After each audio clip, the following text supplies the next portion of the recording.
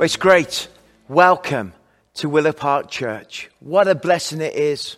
How exciting to gather together and to spend this time listening to worship, engaging, allowing the Holy Spirit to come and to fill us. Can I encourage you at this moment as we begin our service online? Why don't you simply pause and ask the Lord to speak to you?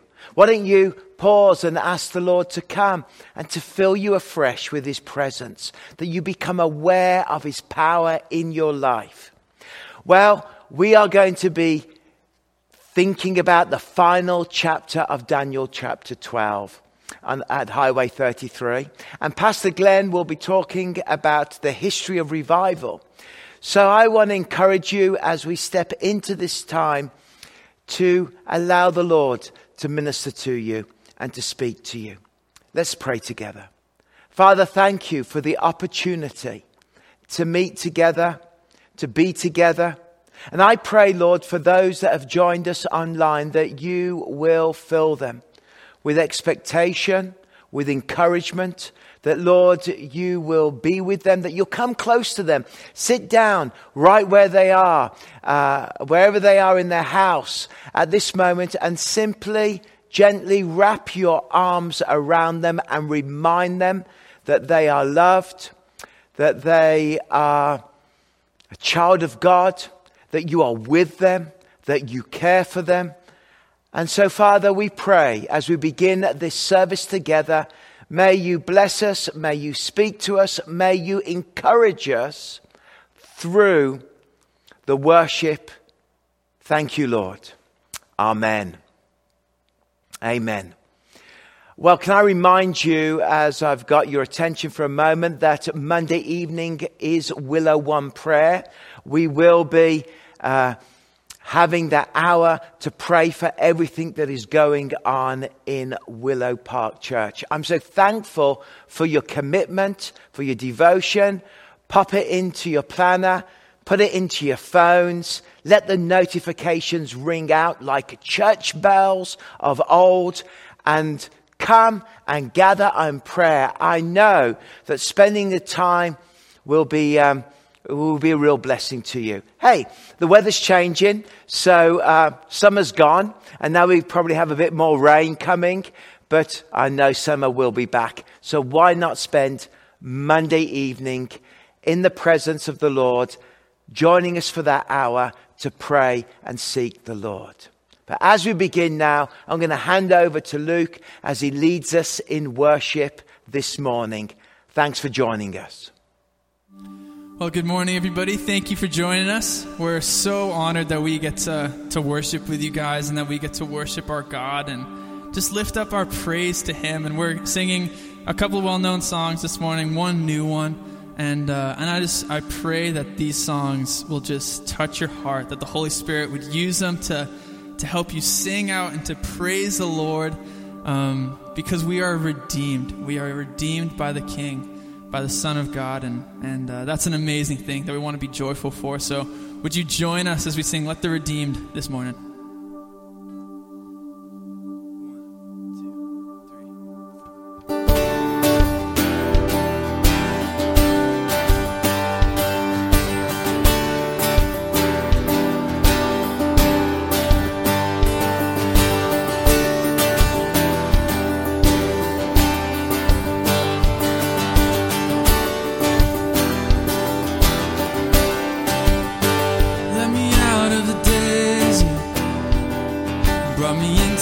Say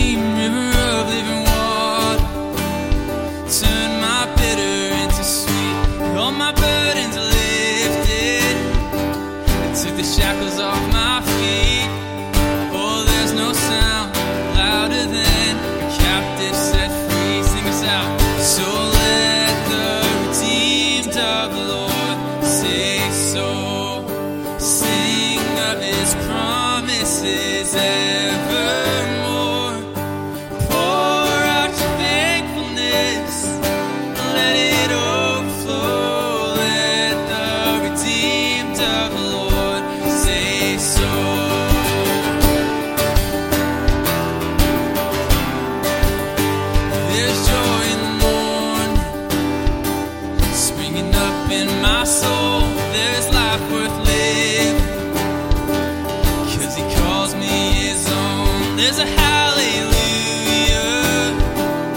after sweet victory. 'Cause there's no sound louder than captives set free. No, there's no sound louder than captives set free. Let the redeemed of the Lord say so. Sing of his promises evermore.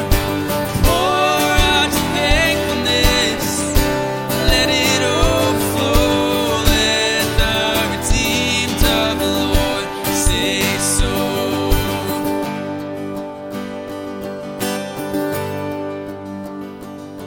And you are my deliverer, the freedom I'm living in.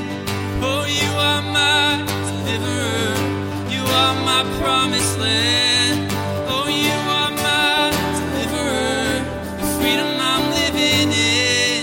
Oh, you are my deliverer, you are my promised land. Oh, you are my deliverer, the freedom I'm living in. Oh, you are my deliverer, you are my promised land. Let the redeemed of the Lord say so. Sing of his promises evermore. Pour out your thankfulness, let it overflow. Let the redeemed of the Lord say so. Let the redeemed of the Lord say so. Let the redeemed of the Lord say so. God, we want to praise you this morning. We want to lift you up. We want to declare that you are in control, Father. When we're going through just the middle of hard times, that we can still praise you. God, that we can still trust that you are in control. That when it feels like we're in a battle, when it feels like we just don't know how we're going to get out of this, Father, that you see the end of it. And we don't know what the end looks like, but we know that the end is always good for us, Father. Even when it's hard, even when it's tough, you are in control, and there is an end in sight, Father. And ultimately, we get to see your face, if that's the end. And that's a good thing, Father. Would our hearts know that? Would we be humbled by that this morning? Would we look forward to being with you? Would we trust you? Sing us out with us. So when I'll fight on my knees with my hands lifted high. Oh God, the battle belongs to you, and every fear I lay at your feet. I sing through the night. Oh God, the battle belongs to you. When all I see is the battle, when all I see is the battle, you see my victory.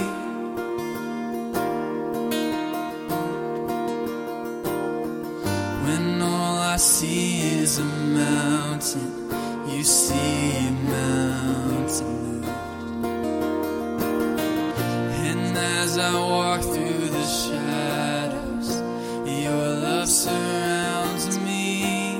Amen. Jesus, there's nothing to fear now, for I am safe with you. Sing us out. So when I fight, I'll fight on my knees with my hands lifted high. Oh God, the battle belongs to you, and every fear I lay at your feet. I'll sing through the night. Oh God, the battle belongs to you.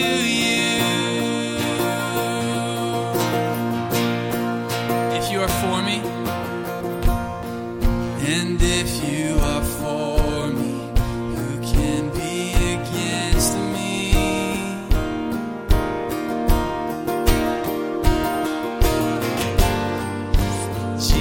Jesus, nothing impossible. Sing us out. When all I see are the ashes, you see the beauty.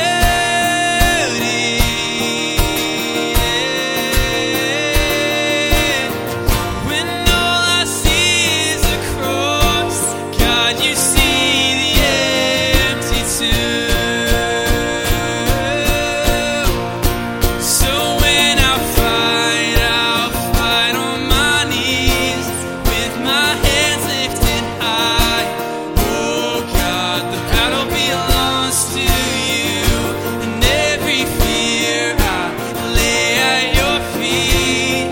I'll sing through the night. Oh God, the battle belongs to you.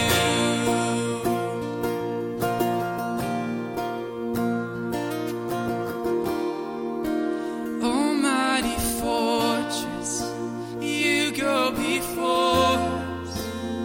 Nothing can stand against the power of our God. You shine in the shadows, you win every battle. Nothing can stand against the power of our God. An almighty fortress, you go before us. Nothing can stand against the power of our God. You shine in the shadows, you win every battle. Nothing can stand against the power of our God. So when I fight, I'll fight on my knees with my hands lifted high. Oh God, the battle belongs to you, and every fear I lay at your feet. I'll sing through the night. Oh God, the battle belongs to you. And oh God, the battle belongs to you.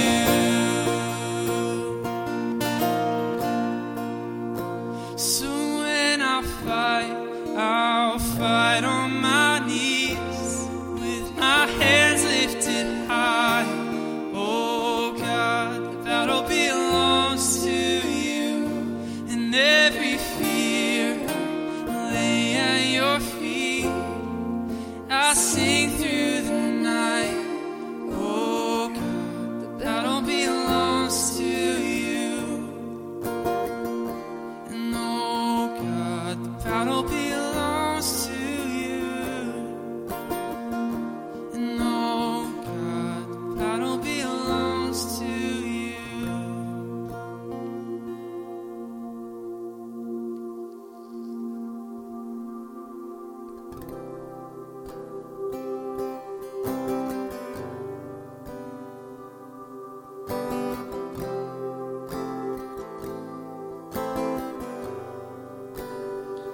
How great the chasm that lay between us.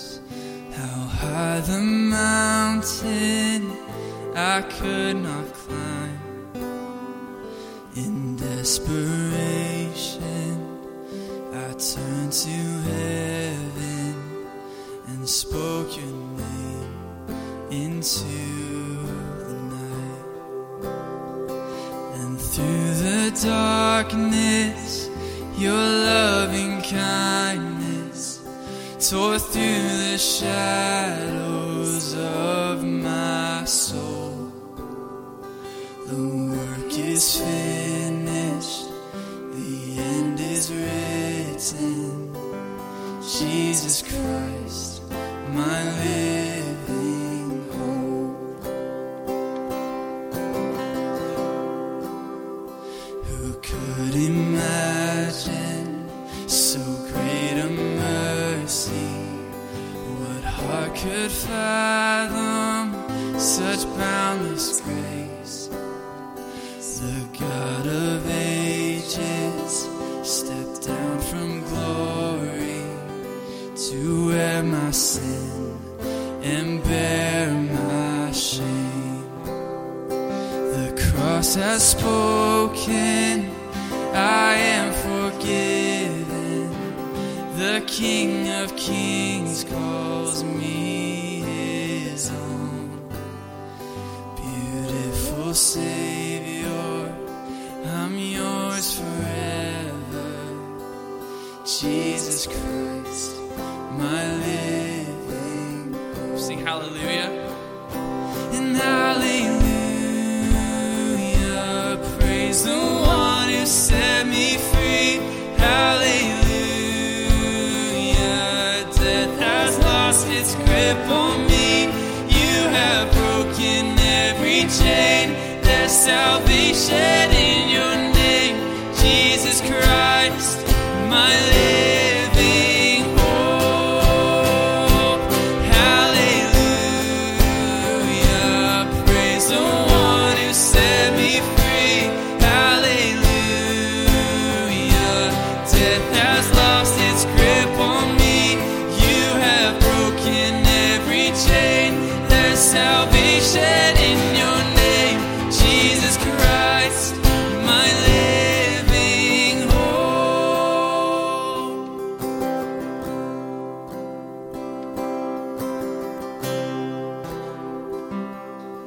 Let's sing this out together. Then came the morning.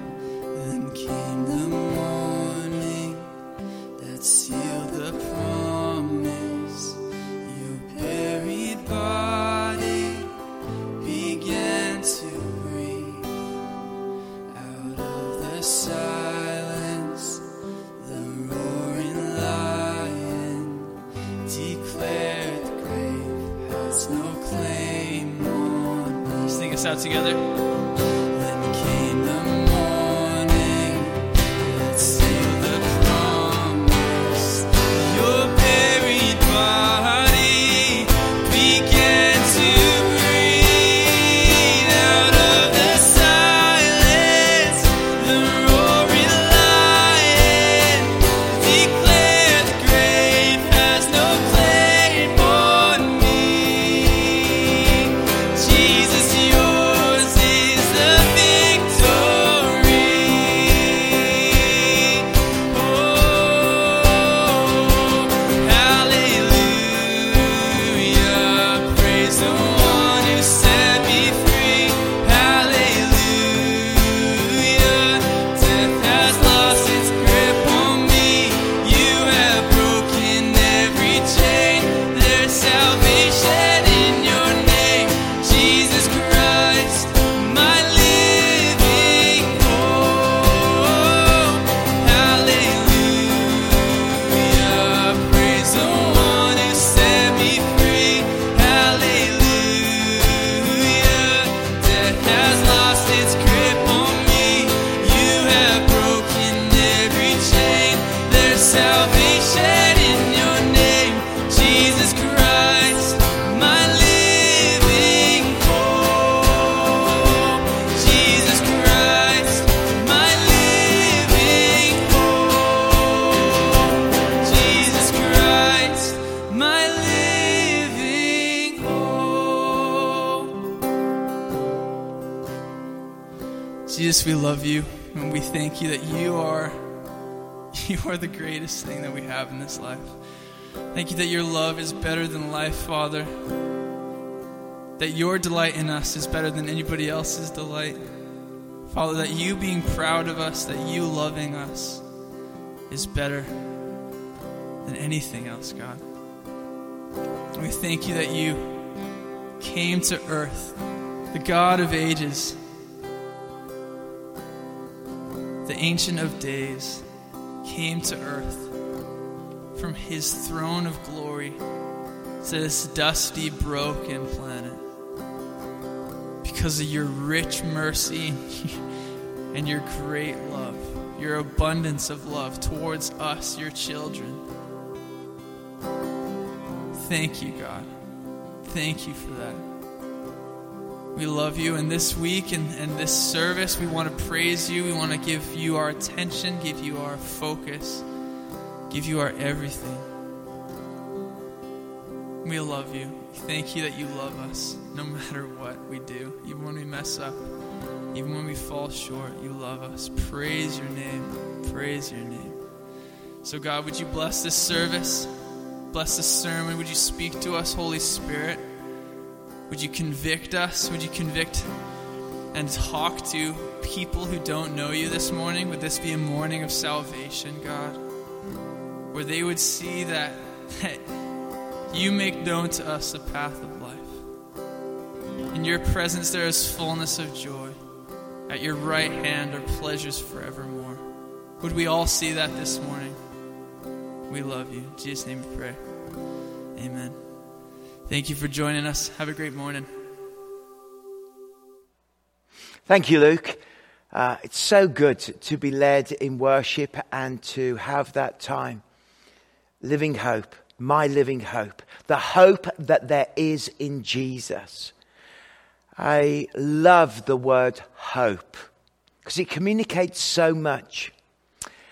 But hope isn't something that I just sort of may happen. It's something that will certainly happen in Scripture. That our hope is in Christ. And that is something that is certain. That is something that is strong. It's even something that we say you can go to the bank on. You know that it's true, that it's solid, that it will always be there. And for us, our hope, our certainty, our belief is in the fact that Christ is our Saviour. He's our Lord, and that He is with us. And so as you hold the bread, if you need to go and collect some emblems, please do. But as we hold the bread for a moment, just by looking at that piece of bread that you're holding, you perhaps grabbed it from your bread cupboard or wherever you get it from. It looks quite normal. It's a normal piece of bread, but it reminds you that Christ Himself came to become human. If you like, He was normal, and yet, of course, He was divine. And He lived amongst the normality of humanity. He walked amongst us. He experienced all the pain and all the suffering. But His ultimate mission, of course, was the cross. His ultimate mission was to go and to be present and to be available to go and to lay His life down for humanity. Often we find it hard to understand why Jesus came and why Jesus had to die. Well, the reason He came was to be on a rescue mission for humanity and come down to this earth and to rescue us and to bring us back to God. And the reason He died was because there had to be a price that needed to be paid. And that price was the price of sin. And so Jesus gave His life so that we may be forgiven. We may be redeemed. We may be made right. That was the purpose of His rescue mission. That was the purpose of the greatest event in history. The supernova event of all time was Jesus coming into this world and being nailed to that cross and bringing forgiveness and life and resurrection into the world.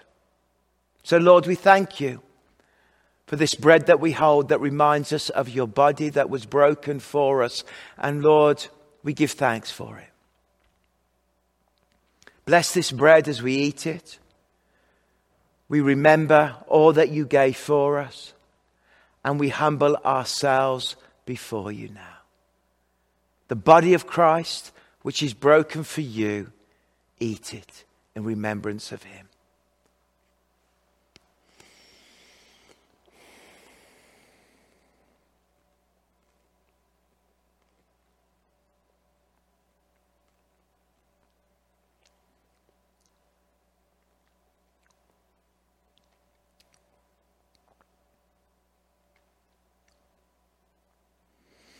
We know that when His body was broken, His blood was poured out for us. The blood that takes away the sins of the world. Friends, take it, drink it, and give thanks. that you have been atoned for, that you've been forgiven, that you've been redeemed through the blood of the Lamb.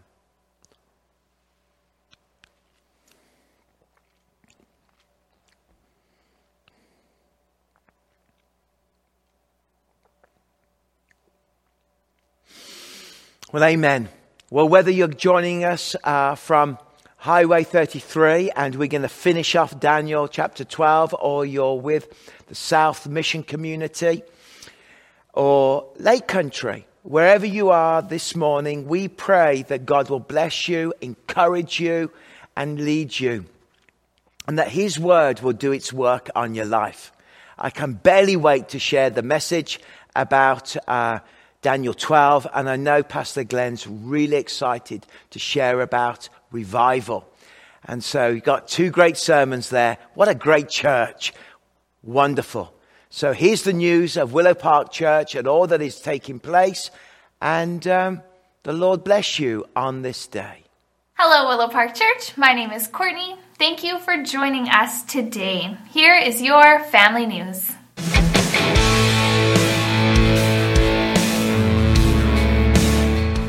Join us for our monthly all-church prayer gathering. Willow One Prayer is happening online Monday, April 26th at 7 p.m. Learn more at willowparkchurch.com/willow1prayer. Did you know you can attend an in-person church service at all 3 of our locations every Sunday? We have so many church on lawn and drive-in services available. Registration opens every Tuesday. Plus, starting May 2nd, we are offering in-person kids' church at both our Rutland and South locations. Sign up today at willowparkchurch.com/onlawn or willowparkchurch.com/drive-in. We have some exciting news for all of you who love camping. You are invited to our big church campout happening July 9th to 12th at Pines Bible Camp. We also have extra camping dates available July 5th to 16th. This camping experience is for all ages, and we will have activities for kids and adults. So save the date on your calendar because this is something you don't want to miss. Registration will be coming soon, so watch your emails and our website for more details. Rainbows is a special group that can help children, kindergarten to grade 6, heal the hurts caused by a loss through divorce, separation, foster care, death, or other life-altering events. At Rainbows, children can make friends with other kids who understand how they feel and the things that they are going through. We will be running this program May 3rd to June 28th. Learn more and sign up online at willowparkchurch.com/rainbows.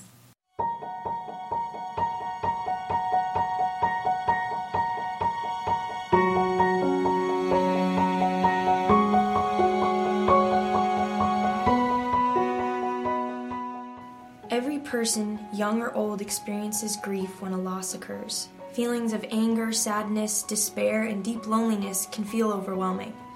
No two grieving people grieve the same and feel the depth of emotion the same, so it often feels like we're alone to navigate the turbulent seas.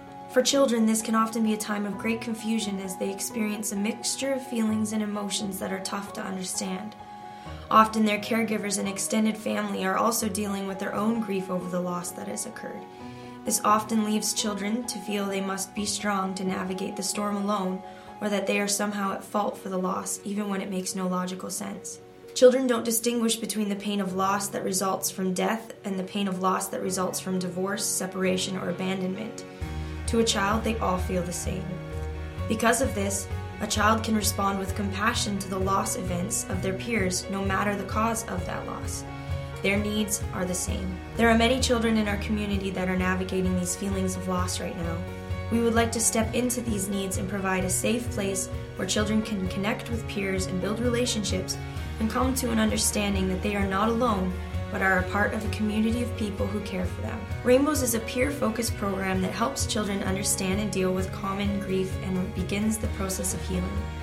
It is important to understand Rainbows is not counseling, but instead a place to build friendships with other children also experiencing grief. Together with the help of a team facilitator, children will find the support, understanding, and the sense of community so they can begin the process of healing and turn tears to hope and joy. To register for our next upcoming session or for more info, please contact us.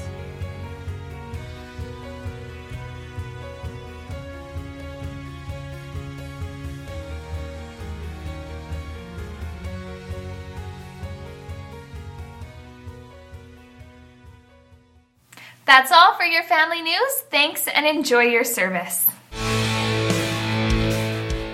Well, good morning, Willow Park. It is a joy to be able to share the Word of God with you this morning. And we've got church online happening. We've got church on lawn happening. Next week, here at the South, we've got kids' church starting. The kids team at Willow Park Church have been working hard to pull this together. And it's going to line up with a new series that will be starting in the Holy Spirit, which I'm going to chat with you a little bit about today. Today's message is really an epilogue to what is coming over the next 8 to 10 weeks as we study the work and the person and the theology of the Holy Spirit. I am so excited about sharing this new message. Whenever we get to start a new series, a pastor, a preacher, it's just like Christmas morning. You get to open these presents, and it's a wonderful thing. I've been doing a lot of reading, and I will actually be sharing my reading list with you so you can read some of the books that I'm reading and studying, so you can get even deeper into the topic. But that is next week. This week, I want to start by reading to you, or with you, a beautiful passage, a well-known passage in Acts chapter 2 that frames the direction we're going in. We're going to start on this passage, talk about it a little bit, and then I got some application. But this morning, this message truly is about the essence, I believe, of what we should be about at Willow Park Church and Willow Park Church South. And so lend me your ears, lean in, and stick with me, because I really do believe this is going to be encouraging and invigorating, and it's going to make you excited about what's coming up in the next few weeks. So let's read Acts chapter 2, verse 1 through to 4. On the day of Pentecost, all the believers were meeting together in one place. I could stop there and preach about that all week. That just alone is a great place to start. Suddenly, there was a sound from heaven like the roaring of a mighty windstorm, and it filled the house where they were sitting. Then what looked like flames or tongues of fire appeared and settled on each of them. And everyone present was filled with the Holy Spirit and began speaking in other tongues as the Holy Spirit gave them ability. So, Acts chapter 2, verse 1 to 4 is a classic Pentecost scripture, and we'll be unpacking some of that over the next few weeks, because this series kind of aligns with Pentecost when we start it next week. Let me introduce you to a period of history, and it's a place that is dear to my heart. I have spoken about this place before, a few times actually. This is a picture from the late 1800s, early 1900s, from Wales. And Wales was where Sarah and I and the kids lived and worked for many years before coming to Canada. And Wales is an amazing, amazing nation. I mean, very proud people. They have their own language. They have their own history and heritage. Just a beautiful and amazing group of people. But in the late 1800s and early 1900s, you can see just from this picture that really that poverty was a desperate, desperate problem. There was addiction. There was alcohol addiction. It's a mining country, so the miners, the men would go to the pit and they would work all day. Then they'd go straight to the pubs. They would get drunk. Then they'd head home and beat up their wives and their kids, and there is no exaggeration there at all. And so there was a lack of education, there was high unemployment, there was abuse. The country was in desperate, desperate straits. And then suddenly, out of nowhere, it felt, history shows us that something radically changed. So you might be listening to this morning, really just thinking through Christianity. You might be a bit of a skeptic. Me too. And you're kind of going, well, I'm not sure about Christianity. I'm not sure about Jesus. Well, history shows us that significant things have happened that we cannot ignore. And in 1904, something suddenly happened in Wales as a nation that not only impacted Wales, but impacted many, many other countries, including, some would say, if you research it, North America. And what happened was, in less than 1 year, in this small country in the United Kingdom, there was hundreds of thousands of immediate converts to Christianity. It spread to the rest of the UK and impacted culture in a way that was just quite remarkable. Crowds and crowds of people would suddenly, out of nowhere, want to learn about Christianity and Jesus. And so much so, it was such an impact on the culture, it changed the fabric of society. And there's no hyperbole there. It changed the fabric of their culture. I've talked about this before. The pit ponies no longer followed orders because they were so used to being sworn at and cussed at that these miners who are now Christians, swearing and cussing just got eradicated out of their language. The pit ponies didn't understand them anymore. Money, instead of being spent on alcohol, went into the home. So clothing, food, books, education suddenly started becoming part of that nation. Pubs closed, sounds familiar. Debts were paid. And so actually, some historians would say that the level of debt that was paid off was such an incredible amount, it shifted the economy. Cardiff jail experienced no inmates, so the jail was empty. It was called the Land of the White Glove because judges at that time would ceremoniously wear or symbolically wear white gloves as a sign of pure justice because they had nobody to convict in their empty courts. These games of football were abandoned halfway through because people came under the conviction of their sin and the Holy Spirit. Prayer meetings in students' rooms happened at the universities that became so vibrant that within a little while they started spreading into the lecture halls of the universities themselves. Newspapers, the daily rags would print on the back pages the number of converts that had come to know Jesus that week, and they would print hymns for people to sing together around the dinner table in the evenings. Police were employed, and they were admitting this, to do nothing. There was no arrests made in the week following New Year. This is amazing. This was a change of culture. A change so much so that not only would it affect the UK, it affected Scandinavia, parts of Europe, North America, the mission fields of Indian Orient, Africa, and Latin America. South Koreans still pray for Wales to this day as honoring and thanking them, as a way of thanking them for the way that the Welsh missionaries from this revival went to South Korea to share the gospel of Jesus Christ. Here's the thing, though. You're talking about 1904. There was no advertising, no posters, no huge tents, no influencers, no Instagram, no Facebook, no marketing, and yet throngs of people flooded to church meetings and became Jesus followers out of nowhere. You cannot ignore that. Historians cannot ignore that. It is documented. That happened. Hundreds of thousands of people in this small country coming to know Jesus. It is a true picture of revival. Imagine, if you will, just for a second, just like in Wales, if the most notorious top 600 criminals in the Okanagan or in BC suddenly became Christians, suddenly became Jesus followers, gave up their illegal practices and started following after Jesus, what kind of change would that have on our culture? What would our city look like? That was true revival, friends. And that is what I'm talking about this morning as we look towards our new series in the Holy Spirit. How is this possible? How is this event possible in historical terms not that long ago? Is it because the church developed better programs? Is it because the church had more entertaining services? Is it because pastors did a better job of attracting people to their crowded buildings? No.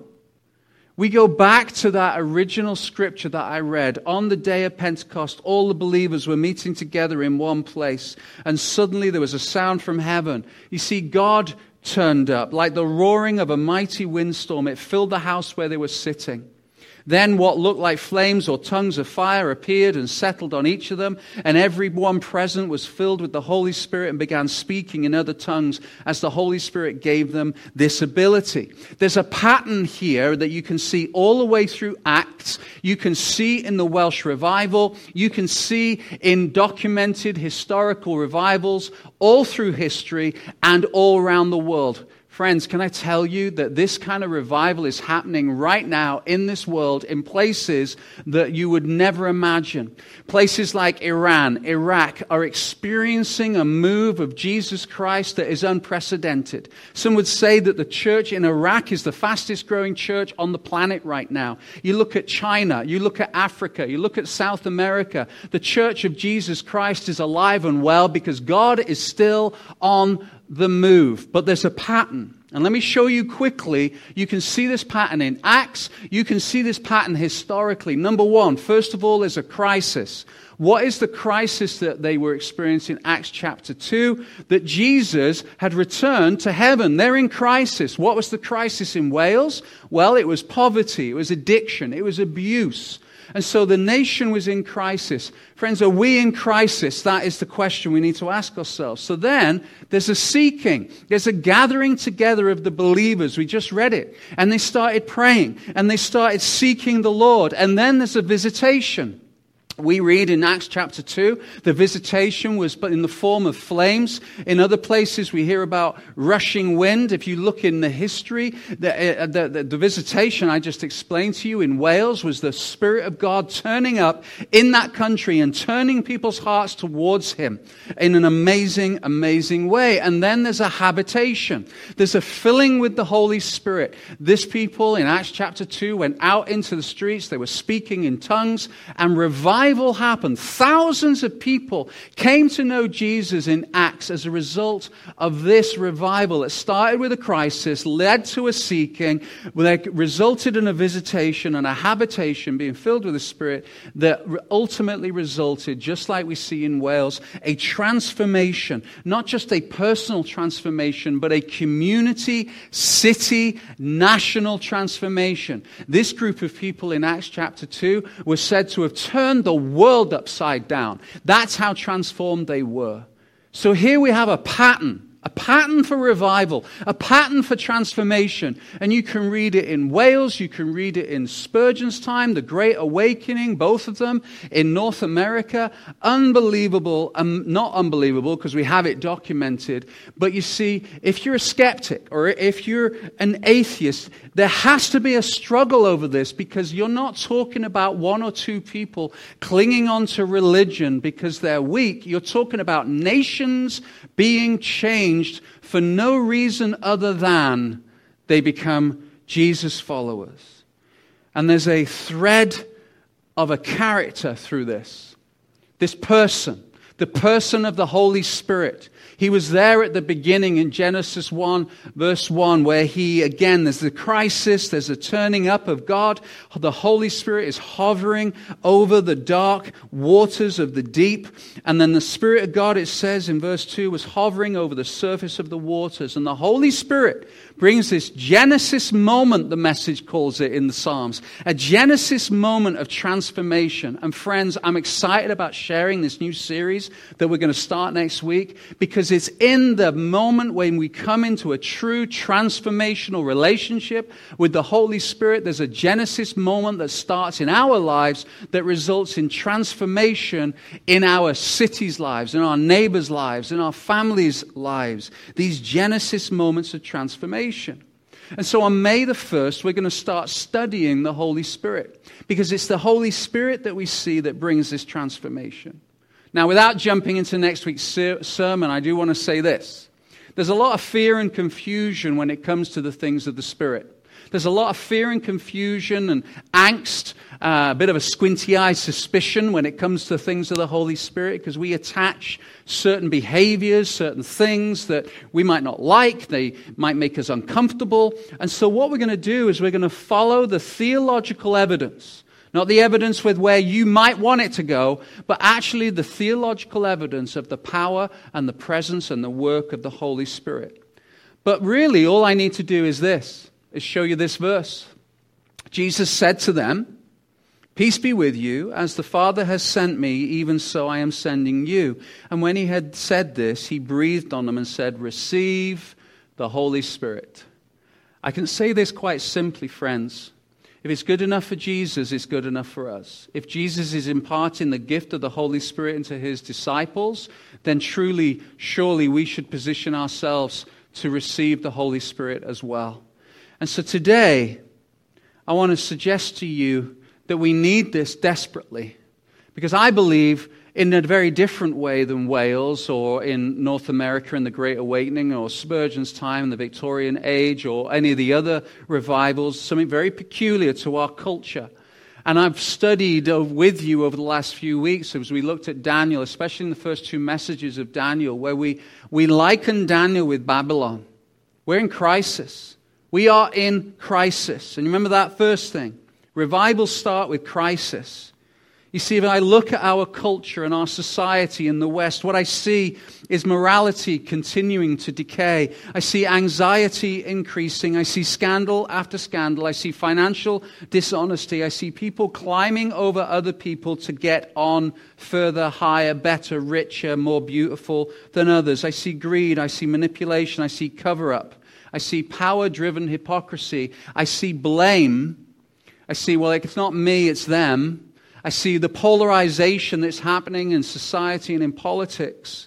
I see young people deconstructing their faith. If you don't know what that term means, I encourage you, parents, especially leaders of young people, to search into this. This deconstruction is very much a buzzword right now, and it essentially means that young people are deconstructing what they have grown up to believe. They're deconstructing it sometimes in a healthy way, which means letting go of traditions or manners or practices that happened at home. That's at best, and that can be healthy. But in a worst case, deconstruction happens where young people are really kind of throwing dynamite into their faith. They're looking and seeing, well, that doesn't align. My faith doesn't align with what I see happening in society, and so they're walking away. How do we improve that? Well, Pastor, your services need to be more geared towards young people. Your messages need to be more geared to young people. The worship needs to be more dynamic. We need flashing lights and smoke machines and lasers, and we need to be relevant. Let's not call them sermons. Let's call them talks. Maybe we shouldn't even mention Jesus. Let's get rid of the cross. The cross is offensive. And these are all suggestions that the church has actually lent into over the years in the vain hope that we can draw people in. But here's the challenge with that. It doesn't work. It doesn't lead to transformation. The challenges our culture faces are not answered in anything from within itself. They're answered by a genuine transformation through the Holy Spirit towards Jesus. And I honestly don't believe that programs or models or events or gatherings or books are going to fix our brokenness and our loneliness. The reality is this: if we want to see transformation, then we need His help in order to do it. And His help, we're told in the New Testament, comes through the Holy Spirit. And we're in trouble. We're in trouble on so many different levels if we're relying on our own power in order to attract people into the kingdom. Because what happens is they come to church and they end up with a faith that is a millimeter thick and a mile wide. And the slightest little thing will puncture it, even if it was a faith in the beginning. Is there true conversion happening in our churches, friends? And if not, then why not? We surely have to look at ourselves. We have to look at where we're at in our relationship with Jesus and ask ourselves the big question. So once or twice I've had the joy of being able to go sailing. I know there are people who enjoy sailing in our church. I think my good friend Lyndon, and I think Sam Carlson, and I can think of a few other guys who enjoy going sailing. I don't know a lot about it. We used to own a boat, and that was a power boat, and that was great. We used to rip around the lake. It was beautiful. But one thing I do know about sailing is if you're not got a sail up, you're just floating. And probably drifting. You see, sailboats are designed to have their sails filled with the power of the wind. Christian friends, we are designed to have the sails of our lives filled with the power of the Holy Spirit. And if we are not got our sails up, if we're not positioning ourselves to receive from the Holy Spirit, at best, at worst, critical of what the Holy Spirit is doing in other churches, if we're not doing that, then really what we're doing is we're floating at best, we're drifting at worst. And I just wonder, and I'm burdened, and this is where you can tell that I'm impassioned. I'm burdened by what I see, and by the thought that somehow we've started, Christian friends, we've started to easily settle. We've started to drift. We're content with the comfort. We have somewhere along the line started to expect very little from God. We expect very little from our church life. That we're quick to assess and review, give church a 5, a 4, a 3, a 2, a 1-star rating, depending on how well it has met our needs. These are not the characteristics of the church of Jesus Christ. But somewhere along the line, we have started to not expect things to change. We just think things are going to stay the same unless we, in our own power and our own ability, bring that change ourselves. That is not the pattern of revival that I see in the Scriptures nor in history. And we can get so stuck on the promises of comfort that we lose sight that the promise of His presence is far more dynamic, far more powerful, and far more transformational in our society, that we've got stuck on the promises of Christianity, as beautiful as they are. Because drifting around in the middle of the lake, I used to do that in my boat. I'd go out in the middle, I'd get my Bible out, I'd get my journal out, and I'd float around on my boat. It was beautiful. We'd just drift. It was great. There's nothing wrong with that when you're in a boat. And so when we're drifting in Christianity, it feels very comfortable. It might feel very pleasant. But that's not what we're designed. That's not what we've been called to. You see the scripture that I read about Jesus breathing in the Holy Spirit. He says, "Peace be with you as the Father has sent me. I am sending you." We are a sent people. We're a people who are on mission. We're a people who are in the army. We are in a spiritual war. And this spiritual war is not calling people to comfort. It is calling people to an activity where our sails of life are being empowered by the presence and the power of the Holy Spirit, who is God. And there's this amazing passage in the Bible that speaks so clearly to this, and it's actually in the Old Testament. And I'm going to do this quite quickly because really I want us to reflect on this in our own time as to whether we have sold into low expectancy when it comes to God. Are we parenting with low expectancy when it comes to faith? That we're quick to point our finger of criticism to the church or what the church has or has not done, rather than actually being convicted under God Himself as to how we have approached Him as parents, how we have approached Him as Christians, and what kind of example we're setting to our children.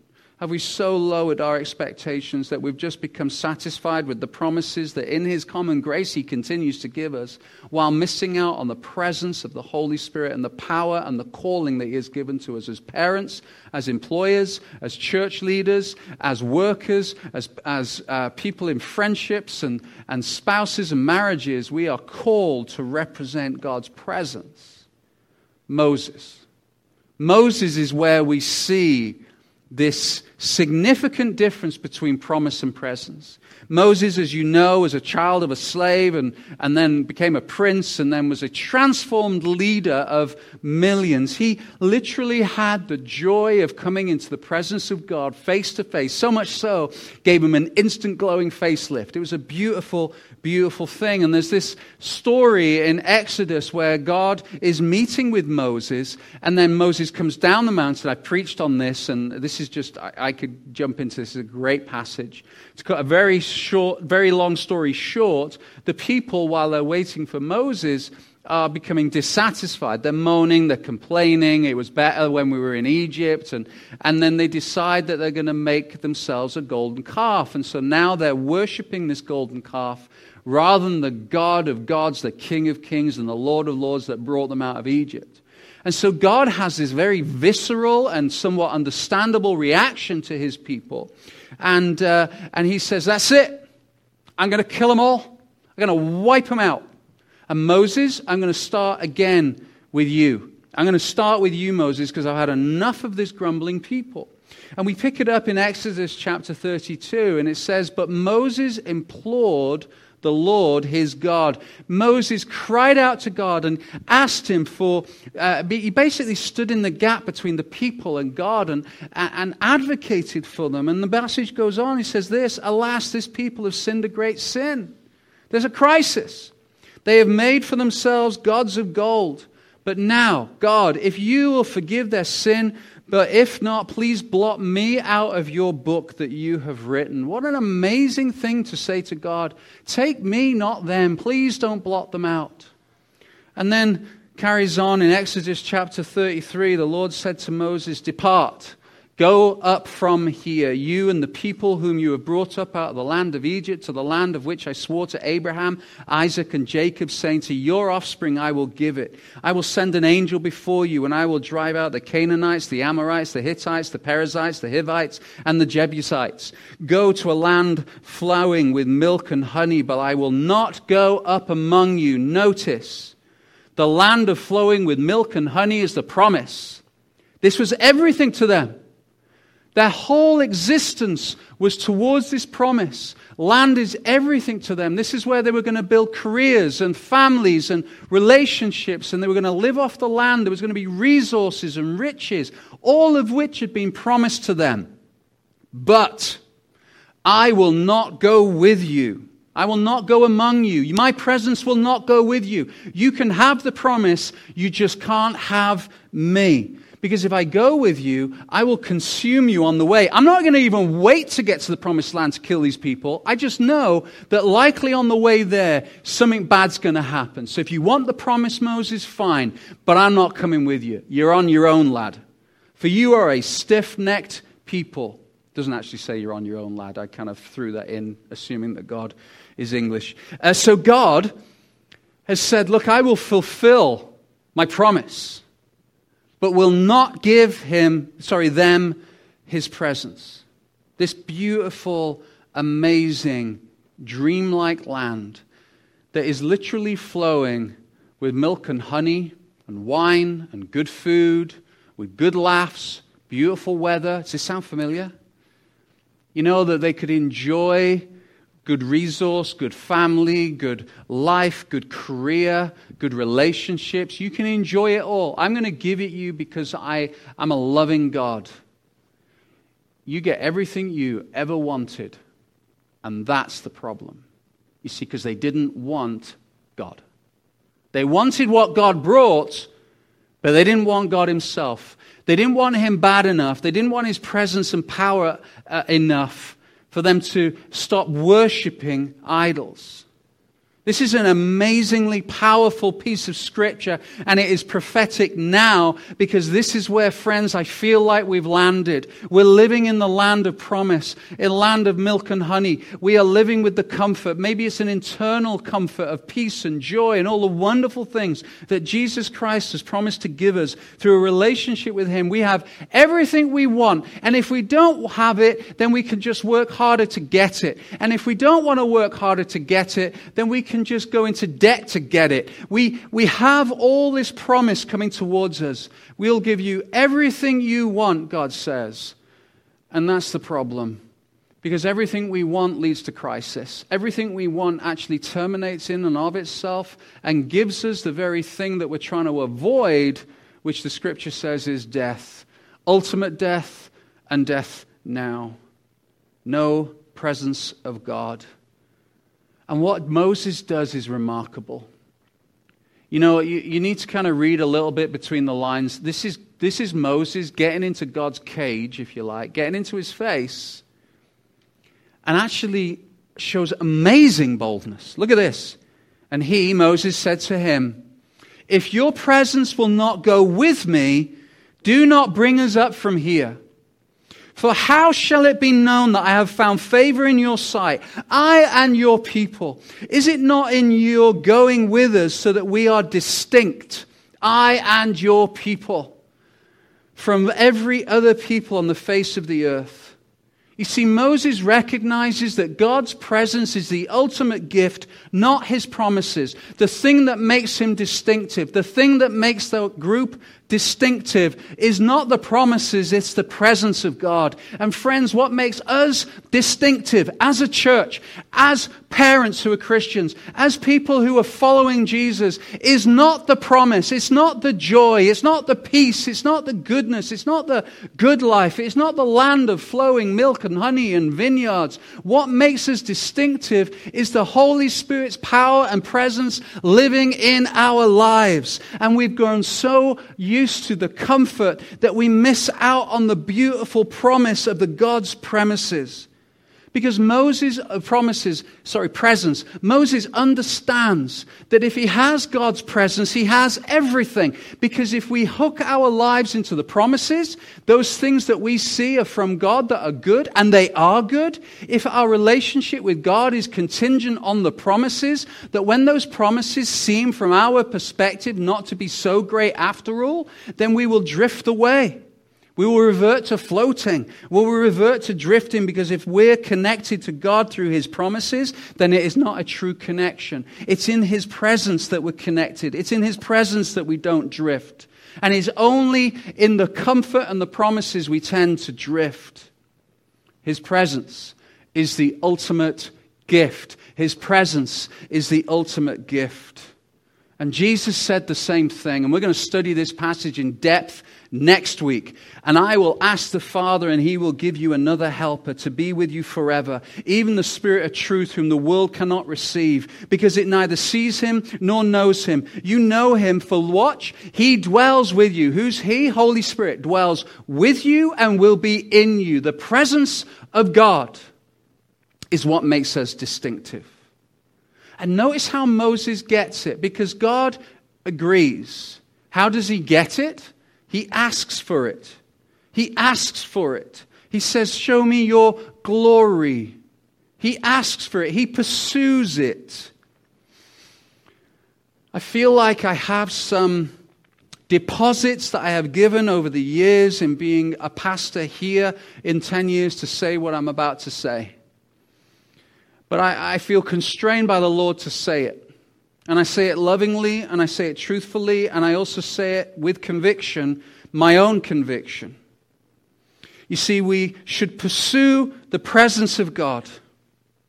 But often what we're doing is we pursue everything else but the presence of God.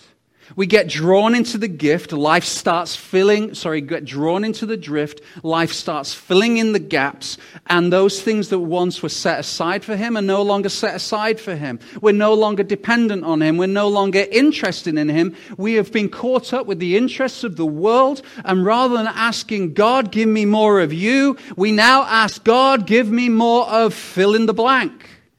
So we pursue the things that God in his grace has given us more than we pursue God himself. And Moses said, "I don't want that. I want you, God." You see, if we pursue the presence of God and pursue God himself, and it seems like that throughout history, people pursue everything but God.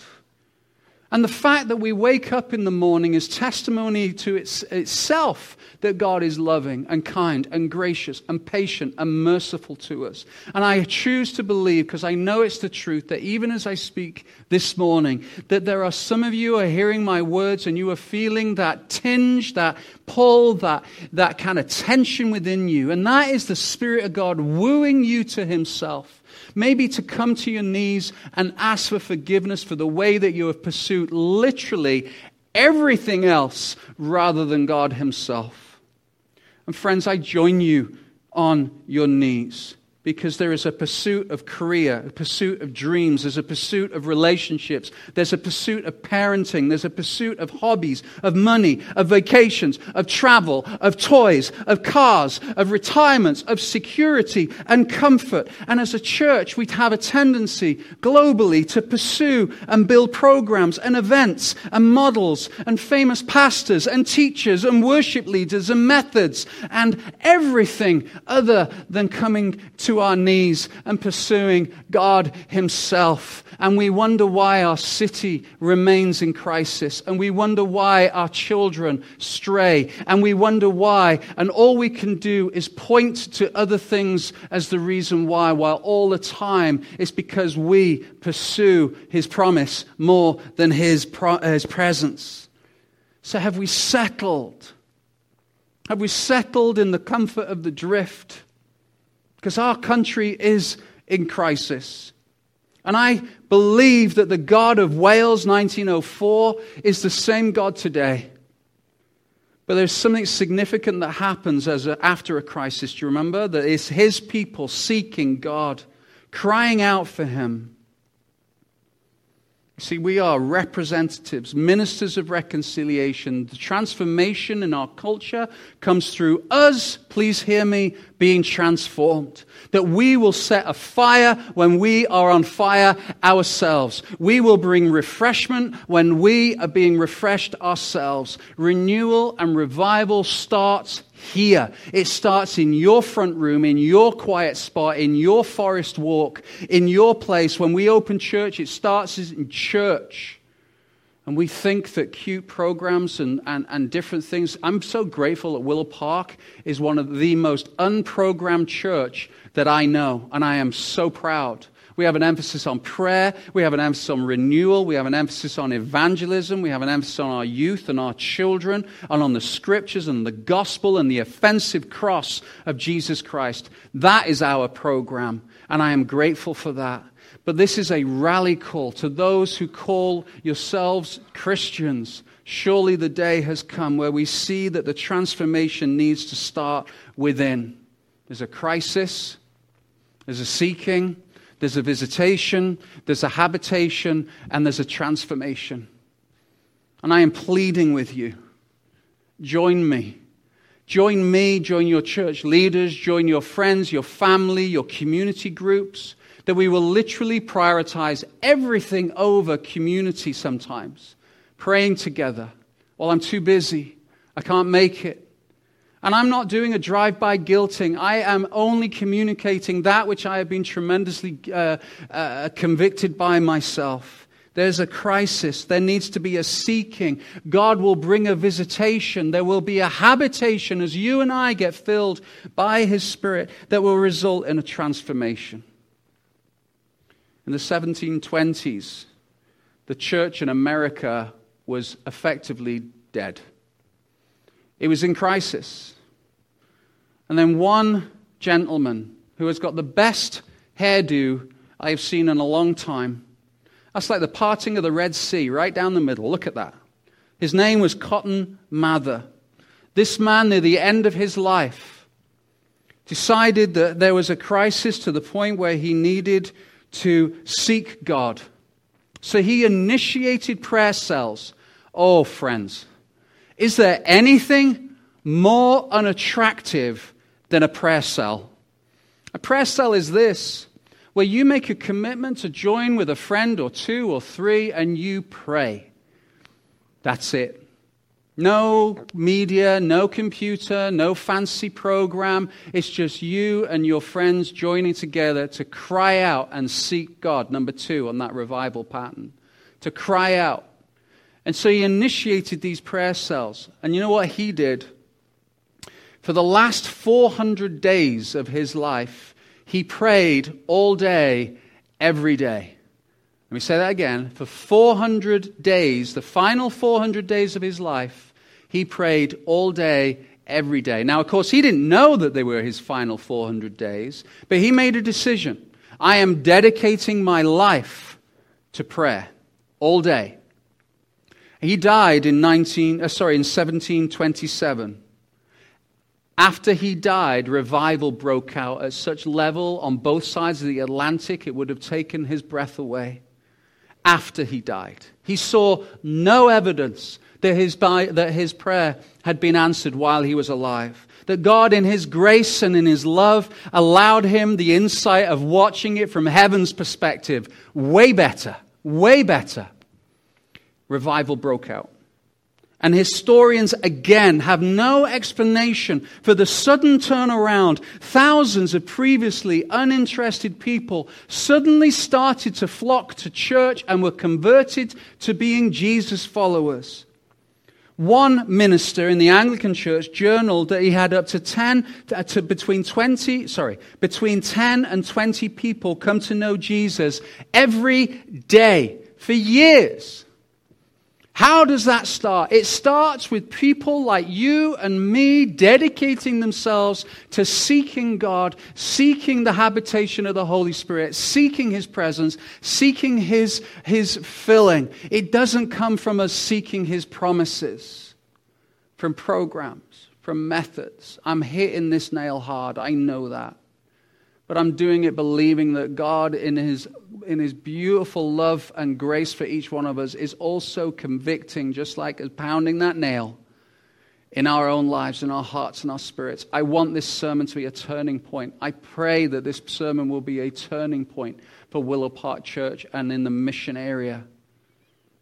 Everyone, surely Glenn, was religious then. Not so. Less than 10% would say they went to church.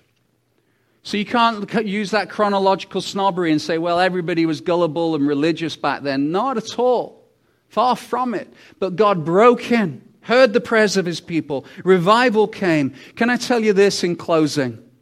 The greatest thing that we can give our world is our transformed life through the pursuit of God's presence. The greatest thing that we can give our spouse, the greatest thing we can give our friends, the greatest thing we can give our children, our work colleagues, our schools, our universities, our streets and coffee shops, our neighborhoods, our streets. It goes on and on. The greatest thing is not a cute program or great marketing. Nothing wrong with those unless they replace us pursuing God's presence. The greatest thing that we can do for the mission and for Kelowna and our nation that is in crisis is to pursue the transformed life through the pursuit of God's presence.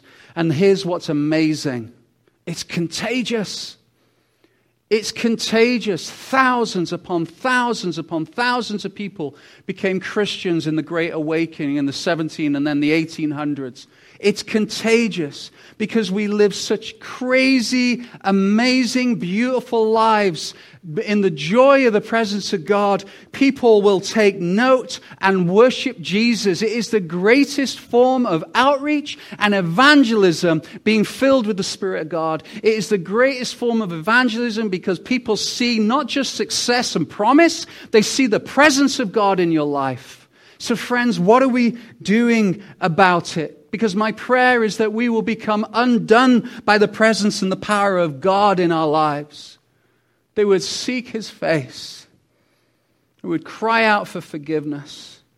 We would repent from our self-reliance and independence and everything else that we rely on. They would seek His operation of His gifts in each of us. We would love one another unconditionally, even if we have differing views on some things. That we wouldn't get all high and mighty and judgmental and self-righteous, believing that somehow in that is transformation. Rather than sending out social media bombs and statements and argumentative things, and that transformation is not found in that. Transformation is seeking the presence of God. That we would be sharing people, generous people, accepting people, Oh, accepting. Does that mean we accept? We accept everybody because Jesus is life's transformational. We have high standards of the gospel. Very high standards. Standards so high that many people would criticize us for being too narrow-minded. But in the pursuit of that gospel, this is a church where you are accepted and expected. That is our heart. My prayer, friends, is that we would be a church filled with God's power and presence, because that is truly unmistakable. And I honestly believe that God's will for his people in the thousands of years previously is the same for the will of God has for us today. So join me. Join me as we examine the Holy Spirit, the theology, the works, the character, the person of the Holy Spirit. But I'll warn you, this is not a study of the Holy Spirit that will terminate in and on itself, because now I've just given you more knowledge. Maybe knowledge that you want to disagree with. Maybe knowledge that you have viewpoints of, and there's nothing wrong with that. The study of the Holy Spirit is to one end, that would be an unmistakable church. A church that is known for their pursuit of Jesus Christ, their pursuit of the gospel, the pursuit of the presence of God, because that is truly transformational. Let's pray.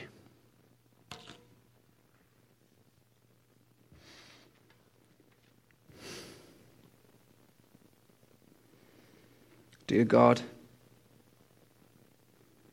as I hear the words that you have enabled me to speak this morning, I do so with conviction in my own heart.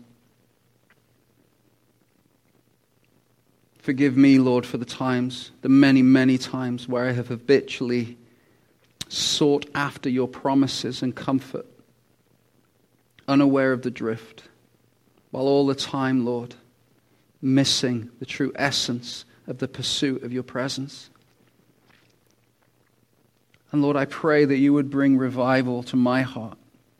You would renew my heart. That God, I pray that you would give me the privilege of witnessing a visitation and a habitation of your Spirit in this town. And Lord, I pray that everybody who hears my voice, whether it be online, live, or whether it be at some point in the future, that Lord, that they would join me in the pursuit of your presence. That God, that we would echo the prayer of Paul when he said, that I might know him and the power of his resurrection. Oh God, that we might know you. The power of your resurrection, the power of your transformation, the power of your filling and your presence. Forgive us, Lord, for getting all stuffy and high and mighty about our theology and doctrine all the time.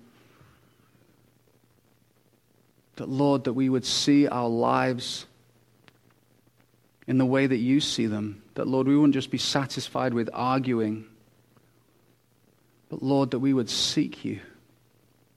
And in that, the theology and the doctrine that is so rich would come alive.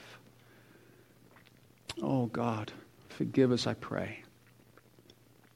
Lord Jesus, thank you that it is your death and your resurrection that makes this transformation possible. Thank you, Jesus, for the promises. Thank you, Jesus, for all those beautiful things. The promised land. But more than anything, thank you, Jesus, for your sacrifice, your presence, your promise of being indwelled and filled.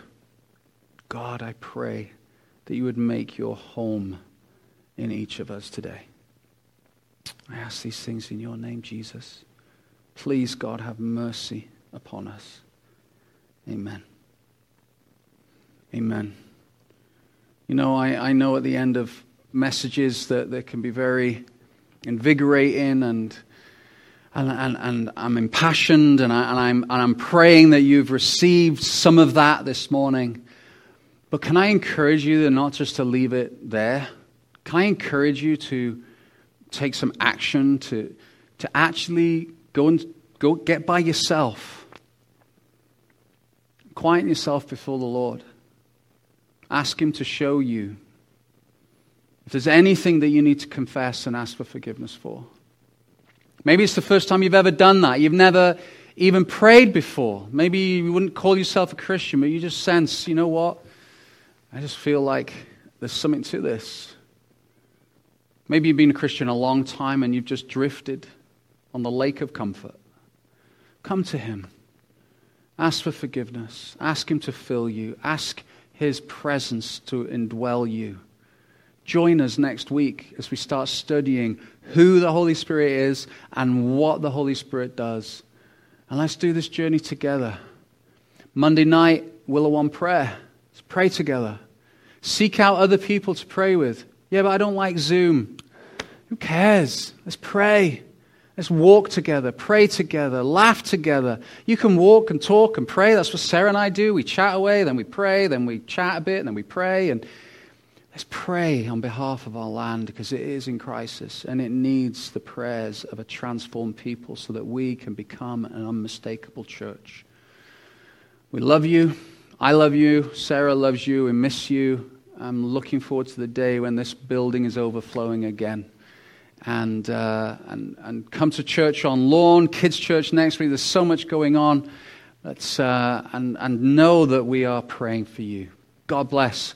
Have an amazing, God-filled, aware of his presence week. Take care.